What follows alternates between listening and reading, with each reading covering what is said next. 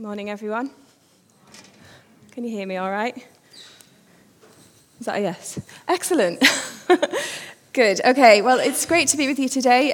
Lots of you will know that I'm the youth pastor here at All Saints, so I'm mostly down in the centre with our young people, so it's great to be in here with you today. Shall we just pray briefly as I begin?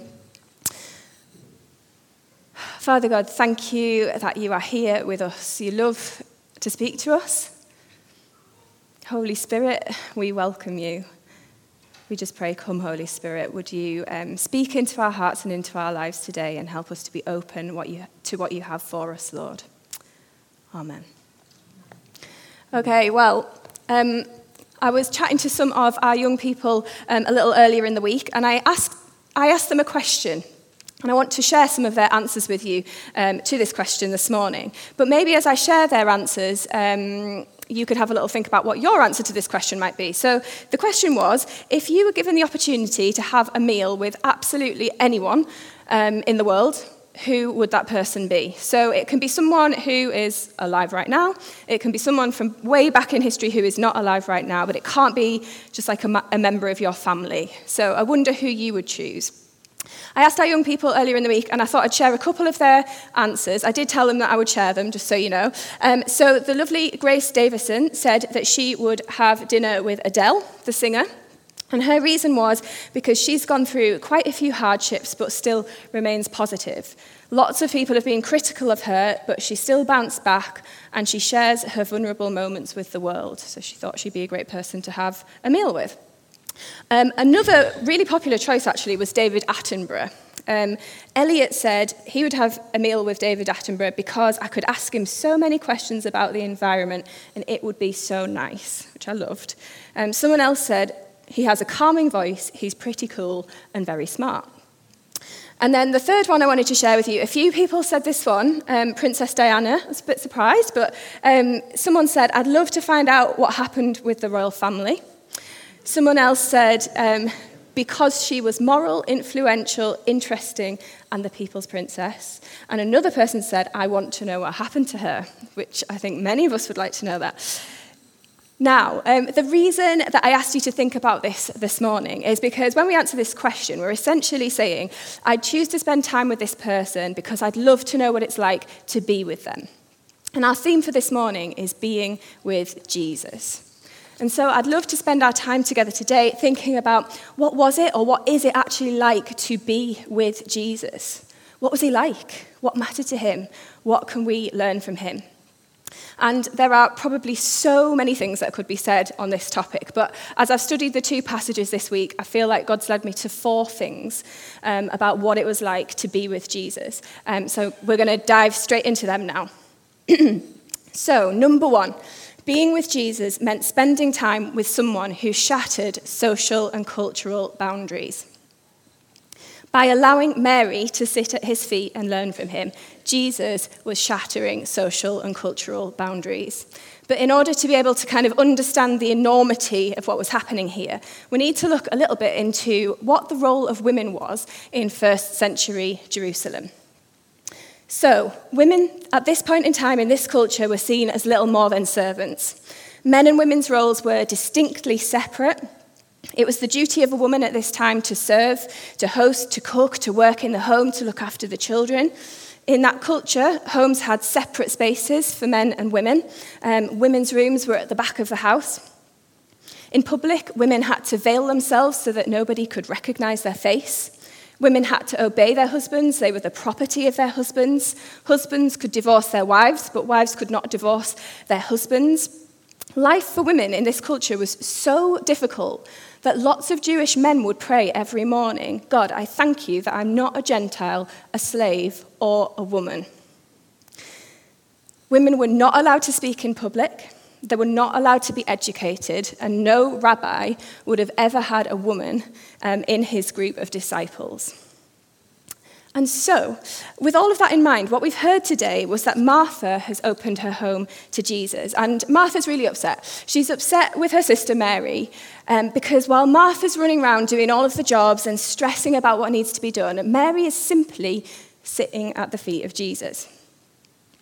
And I think that it's really easy to read into this, that Martha's just upset with her sister because she's not helping her out. But there is actually more to it than that. Tom Wright says that the real problem between Martha and Mary wasn't the workload in the kitchen. That was part of the problem. But that wasn't the main thing that was upsetting Martha. The real problem was that Mary was behaving as if she were a man.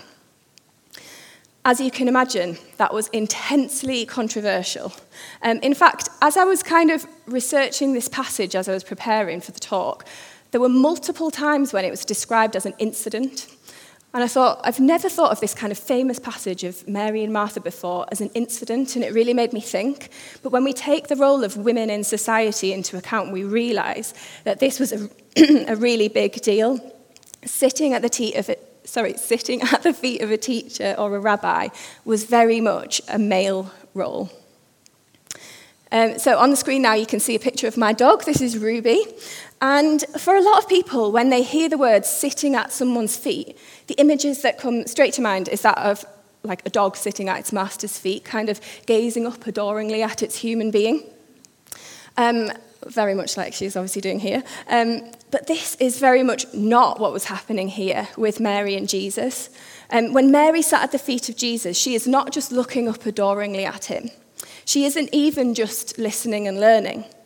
She was focusing on the teaching of Jesus. She's putting it together in her mind. To sit at someone's feet meant to be their student. Mary, a woman, is being educated by Jesus. And even more controversially, to sit at the feet of a rabbi was what you did if you wanted to be a rabbi yourself. Mary is not just learning for learning's sake. She's not just learning because she's fascinated by what he's saying. In Tom Wright's words, Mary has quietly taken her place as a would-be teacher and preacher in the kingdom of God, and Jesus affirms her right to do so. He affirms her right to do so. In this moment, Jesus and Mary are shattering cultural boundaries. This, for Jesus, is about value. It's about placing value into one of the very least of society. It's about letting his love overflow into a life which society has shown little or no love to. It's an affirmation from Jesus that he expects Mary to sit and to listen carefully to his message about the kingdom of God so that she can then go and speak of it too. This is a boundary-breaking call of Jesus on Mary's life. So all of this got me thinking, what boundaries are in place in our society today? Jesus demonstrated his love for the least, the last, and the lost of society again and again and again. Who are the least, the last, and the lost of our society? Who are the ones that society pushes to the bottom? Who are the ones that our society places little value on? Who are the limited ones, the restricted ones? You know, the word Christian literally means little Christ or little anointed one. And as Christians, we're called to be like that. We're called to be little mini versions of Jesus, the best we can, obviously, and to go out into the world and to be an example of who he is. So how can we, each of us in here today and online, how can we follow his boundary-shattering example? And I just feel like, Lord, please put ideas of what that looks like in people's minds right now. Just give us visions of what that might look like. So that's our first point. Second point is being with Jesus meant being in the presence of someone who flips the ways of the world upside down. So we've already heard that Martha's opened a home to Jesus. She's running around doing all of the jobs. She's pretty stressed about it. I don't know about you. I actually feel a bit sorry for Martha. I think she's trying her best to be a good host for Jesus. She's probably serving him. She's preparing food. She's making sure the place is clean and tidy, trying her best to make sure it's a nice environment for him to be in. I reckon all of that was with good intentions so that she could give her best to Jesus. Yet, the Bible says that Martha was distracted. That word really stood out to me as I read it. In the Message version, it says Martha was pulled away by all she had to do in the kitchen, pulled away. Martha says to Jesus, "Lord, don't you care that my sister's left me with all the work to do by myself? Tell her to help me." Something I realised this week was that if Martha was close enough to Jesus to hear, if she was close enough to Jesus to ask him a question, then she was close enough to hear the life-giving words that he was speaking to Mary. But there's this sense when we read it in which his words were sort of just background noise to her. They're kind of like taking a back seat to the tasks and the preparations of the moment. It's as if Martha's really striving to please Jesus, but she's not hearing his voice. It's as if somehow she believes that her hard work and her accomplishments are what is going to please him. And that's what Jesus turns upside down. Jesus replies to her, "Martha, Martha, you're worried and upset about many things, but few are needed, indeed only one. Mary has chosen what is better, and it will not be taken away from her." Now, I think it's important to think just for a moment what's not being said here. Jesus is not saying that serving is unimportant. That actually wouldn't make sense at all, given that this passage is placed right after the parable of the Good Samaritan, where I think it's fair to say that serving is certainly encouraged. But what Jesus is saying is that there's something more important, and that is sitting at his feet. It's being in his presence. It's hearing his voice. It's letting him speak into our lives. And actually, our ability to serve others stems from our time at his feet.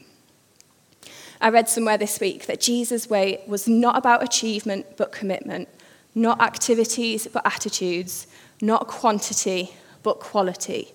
The world tells us we need to be busy, we need to achieve, we need that promotion. It tells us that activity and achievement are what give us our value. Jesus tells us the opposite. I wonder how many of you can relate to these statements that are on the screen.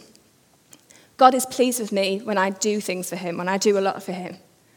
I'm not sure if it's ever possible to please God. I don't know if I'm ever going to be enough. Will I ever achieve that? I'm spending lots of time doing things for Jesus, but not a lot of time being with Jesus. I won't be saved unless I do X, Y, Z. I'm sure some things might pop into your mind. If you can relate to any of these, here's the good news. You are valued not for what you do or how well you do it, but you are valued simply for who you are as a child of God.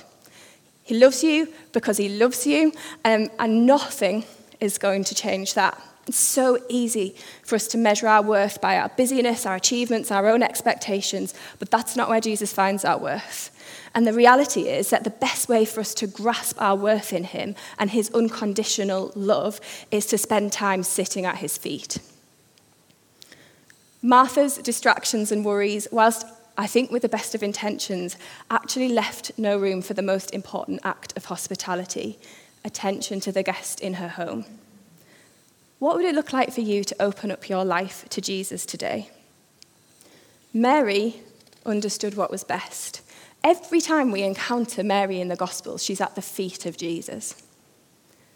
How could you prioritize sitting at his feet, the most important thing? The third thing that I learned is that being with Jesus means spending time with the one who can transform a situation in an instant. I don't know if anyone's with me here, but I have kind of grown to love home renovation programs. And I think my favourite part of the show, or these shows, is when they do like the big transformation scene. So they show you like a before picture or video of like a really messy looking room. And then they do like this fuzzy transition into a sparkling, brand new, beautiful room or space that they've transformed. So that's an example of one which I think they've done a pretty good job on. In a sort of similar way, Jesus is very much in the business of transformation.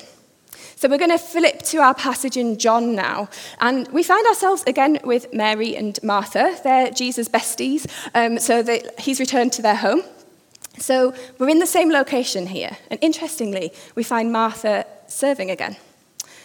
This time, though, their brother, Lazarus, is there. And another incident is about to happen, but we're going to come to that incident in a moment. But for a second, I just want us to think about the significance of Lazarus being present at this meal. Because, to be very honest, in the previous chapter, Lazarus was dead. He's really dead. His sisters, we can read of it, his sisters Martha and Mary are mourning for him. They're grieving because he's died. Lazarus is been placed in a tomb with a stone rolled across the entrance, and he's been in there for 4 days, 4 entire days. When Jesus comes along, he calls into the tomb, Lazarus, come out, and Lazarus walks right out of there. Like, he's even wrapped, as dead people would be, with strips of linen around his feet and his hands and cloth around his face. And then we reach our passage today, and they're all sitting having a meal together. Being with Jesus means spending time with the one who has the power to transform a situation. Only a few days earlier, they were greeted with the stench of dead Lazarus in the tomb. And now they're seated at the table all together.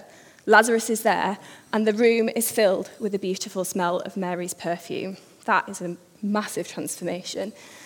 This theme of God being a God of transformation is consistent throughout the entirety of the Bible. But it isn't just something for biblical times. God is a God of transformation here today in 2022. In preparation for this talk, I kind of found myself flicking through my prayer journal, which, I probably didn't need to bring this to show you. It's just a notebook, but there we go. This is my prayer journal. I actually just finished it this week, and I was just reading over some of the prayers that I've been praying over the past months. And just to kind of find out what has God been doing? What has he been changing? And a lot of these prayers that I've been praying alongside lots of other people. But I prayed for things like young people who were struggling with friendships and heard that things have got better. I prayed for myself multiple times, but I can think of a time when I felt ill and then the next day I was completely fine. I prayed for young people who've been ill without explanation and who found the cause. Prayed for people along with lots of others in here, who've been taken to hospital and very worried, only to be told that everything's fine. I even prayed for a really nice place to take my dad for Father's Day because I'd left it a bit late. And I look back on that time that we had together and we had the best time. That prayer was answered. I prayed for people who had blood tests and they came back clear. There's all sorts of things. And honestly, so much of the time I think to myself, I don't even know if I can think of an answered prayer. But because I've written them down, I was able to look back over this and think, God is changing things. He is a God of transformation. And sometimes we need to write them down to help us remember, because I know I have a bad memory when it comes to that sort of thing. Now, I do feel like I should mention at this point that there's still plenty of prayers in that journal that haven't been answered. And I'm sure that within this room, there are lots of people who can relate to that. There's still things that we've been praying for a long time where we still feel like we need to see that transformation. And as Christians, we sort of live, I guess, in the tension of that, don't we? We live with that tension. And it's important for us to trust that God is 100% for us in it all. He wants the very best for us. And he promises that there will be a day when he'll make everything right. There'll be a day when he transforms the entire world. He will make sure there is no more mourning or weeping or pain at that point. But for now, we have to acknowledge that while God's kingdom is here, it hasn't fully arrived yet. So there will be times when darkness and pain and evil are present, but he promises to walk with us in those times, and he can make good out of those times. And there will be times when we do see huge transformation and real answers to prayer, and we kind of live with that tension. But my question, I guess, for us today is, where do we need to see the transformative power of Jesus in our lives? What are the dead situations where we long to see Jesus bring life? And we can bring those things to Jesus when we pray together in a moment. The fourth and final thing that I wanted to bring out of our passages this morning is that being with Jesus will lead us to act in a way that people around us may not understand and they may question. And so this is where we reach the other incident in today's passages. So we already talked about one controversial incident where Mary, a woman, was sat at the feet of Jesus. And Mary, as it happens, is at the center of our next incident or controversial moment. This is what the passage says. Then Mary took about 1/2 liter of pure nard, an expensive perfume. She poured it on Jesus' feet and wiped his feet with her hair. And the house was filled with the fragrance of the perfume. I wonder if anyone here is a perfume fan. You may not be, but I'm sure there will be some people. I definitely am. You see, I think that smell is a really powerful sense. Sometimes, specific smells can take us back to a place or a moment in time or remind us of a person that's really special to us. And so because of this, a couple of years ago, I decided that whenever possible, I would like to buy perfume when we go away. Now, it's not always possible, and it doesn't have to be expensive by any stretch of the imagination. But the idea is that if I buy a perfume when we go away and start wearing it, when I get home and wear it, it's going to remind me of the lovely time that we had on holiday. So this one here, it's actually empty, but it's refillable, that's why I still got it. This one here I bought in Barcelona, and I love it. Like, it's really special to me. It brings back special memories. But this is like nothing in comparison to Mary's perfume. The perfume that Mary poured over Jesus was worth a year's wages. Can you even imagine a bottle of perfume that was worth a year's wages? It had great value. It was likely also a family heirloom, so it had like different value too. In commentaries, this act of like pouring out her perfume over Jesus is described as an outrageous gesture. And the act of letting her hair down was even more daring. Like, respectable women would literally never have done that in public. And note at this point that even Jesus' disciples, and these were the ones who were probably meant to understand, even the disciples were kind of shocked and did not understand what was happening here. Yet, Jesus affirms Mary's actions again. See, this was Mary's act of worship for Jesus. It was her act of wholehearted adoration. It was her holding nothing back. I kind of have wondered this week if she cared what the people around her thought in this situation. I think she probably did, because most people care what the people around us think. But I reckon that she had the boldness to do it anyway, because Jesus' opinion mattered more to her than the opinion of anyone else. She was happy to make a fool of herself because it was worth it to her to show Jesus how much she loved him. And the extreme value of the perfume that she was willing to pour over him shows that nothing was more important to her than Jesus, not even wealth or riches of the world. This, however, it wasn't just an act of devotion to Jesus. Jesus goes on to describe this thing, this kind of incident, as a prophetic statement. She had understood the significance of what was about to happen to him. In this culture, nard was used for anointing the dead for burial, and also anointing priests and kings. And so by pouring out the perfume onto Jesus, she was kind of acknowledging his imminent death on the cross and also his status as king. And let's not forget that less than a week later, Jesus would be crucified. So all of that got me thinking about what are the types of things we might end up doing for Jesus that the people around us may not quite understand. Some things that kind of came to mind for me were maybe we'll take a job with a much lower salary because we feel called to do so. Some people will be like, what are you doing? Maybe we'd step out and share a word with someone or offer to pray for someone that we've never met before. It might mean giving our money or our time sacrificially to the church because we want to help build the kingdom of God. It might mean standing up for what we believe, for what is right or biblical. It might be as simple as paying for someone's coffee who's behind us in the queue, or it might be as huge as going to a really dangerous area of the world and giving out Bibles or sharing our faith with people there. There really are so many things that this could look like. But maybe you could start to ask yourself this question today. What do I feel led to do that will show Jesus just how much I love him? What does wholehearted adoration of Jesus look like for you, holding nothing back? Let's remember that Mary's costly act of worship had an impact on all the people around her. The smell of the perfume filled the room. They could all smell it.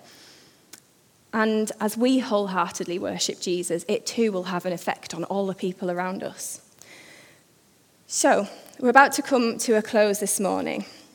And as we do so, let's remember that being with Jesus means spending time with someone who shatters cultural and social boundaries. It means being in the presence of the one who flips the ways of the world upside down.